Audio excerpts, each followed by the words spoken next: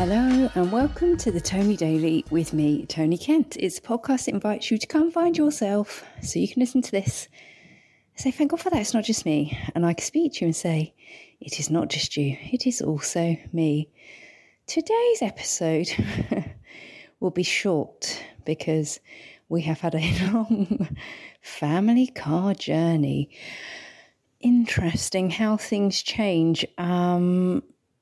I was thinking about, where have I've spoken about this before actually. So cars are kind of interesting, aren't they? Or watching other people travel is interesting because you can look from the outside and think, oh yeah, there's a family travelling along in their Passat. Bet they're listening to the fucking Lighthouse Family or Coldplay.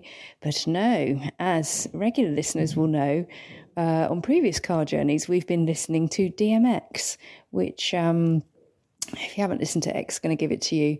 Please do, and be amazed at the ferocity and frequency of swearing. I love a bit of hip hop. You know that, I know that.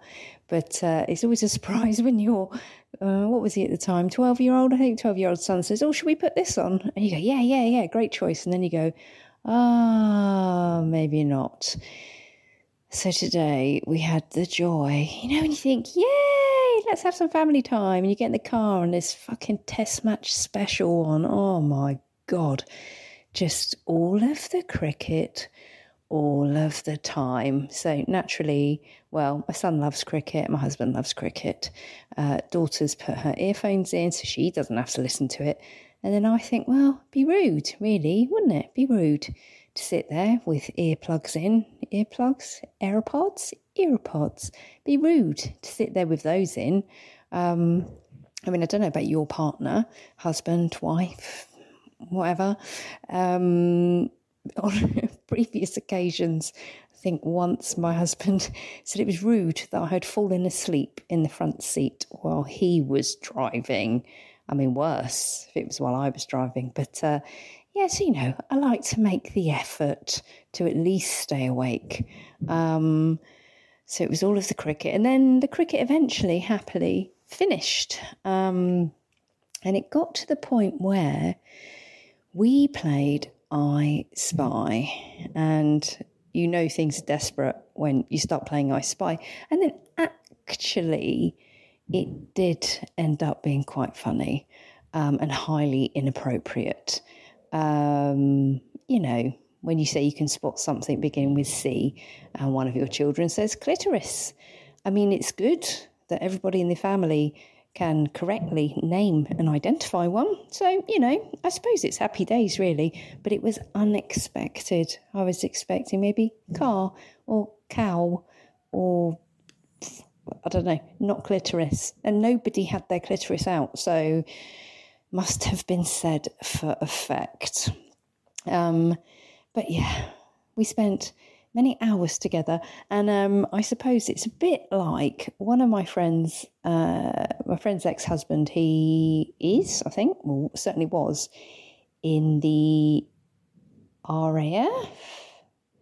Was he in the RAF? Army, RAF. Anyway, I have friends whose prior partners have been in the armed forces.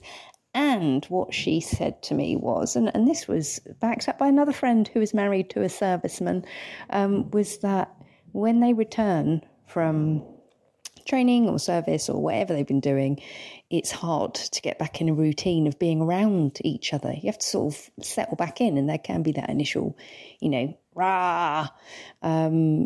time where you're sort of nipping at each other and getting cross. And I think that was what happened in the car.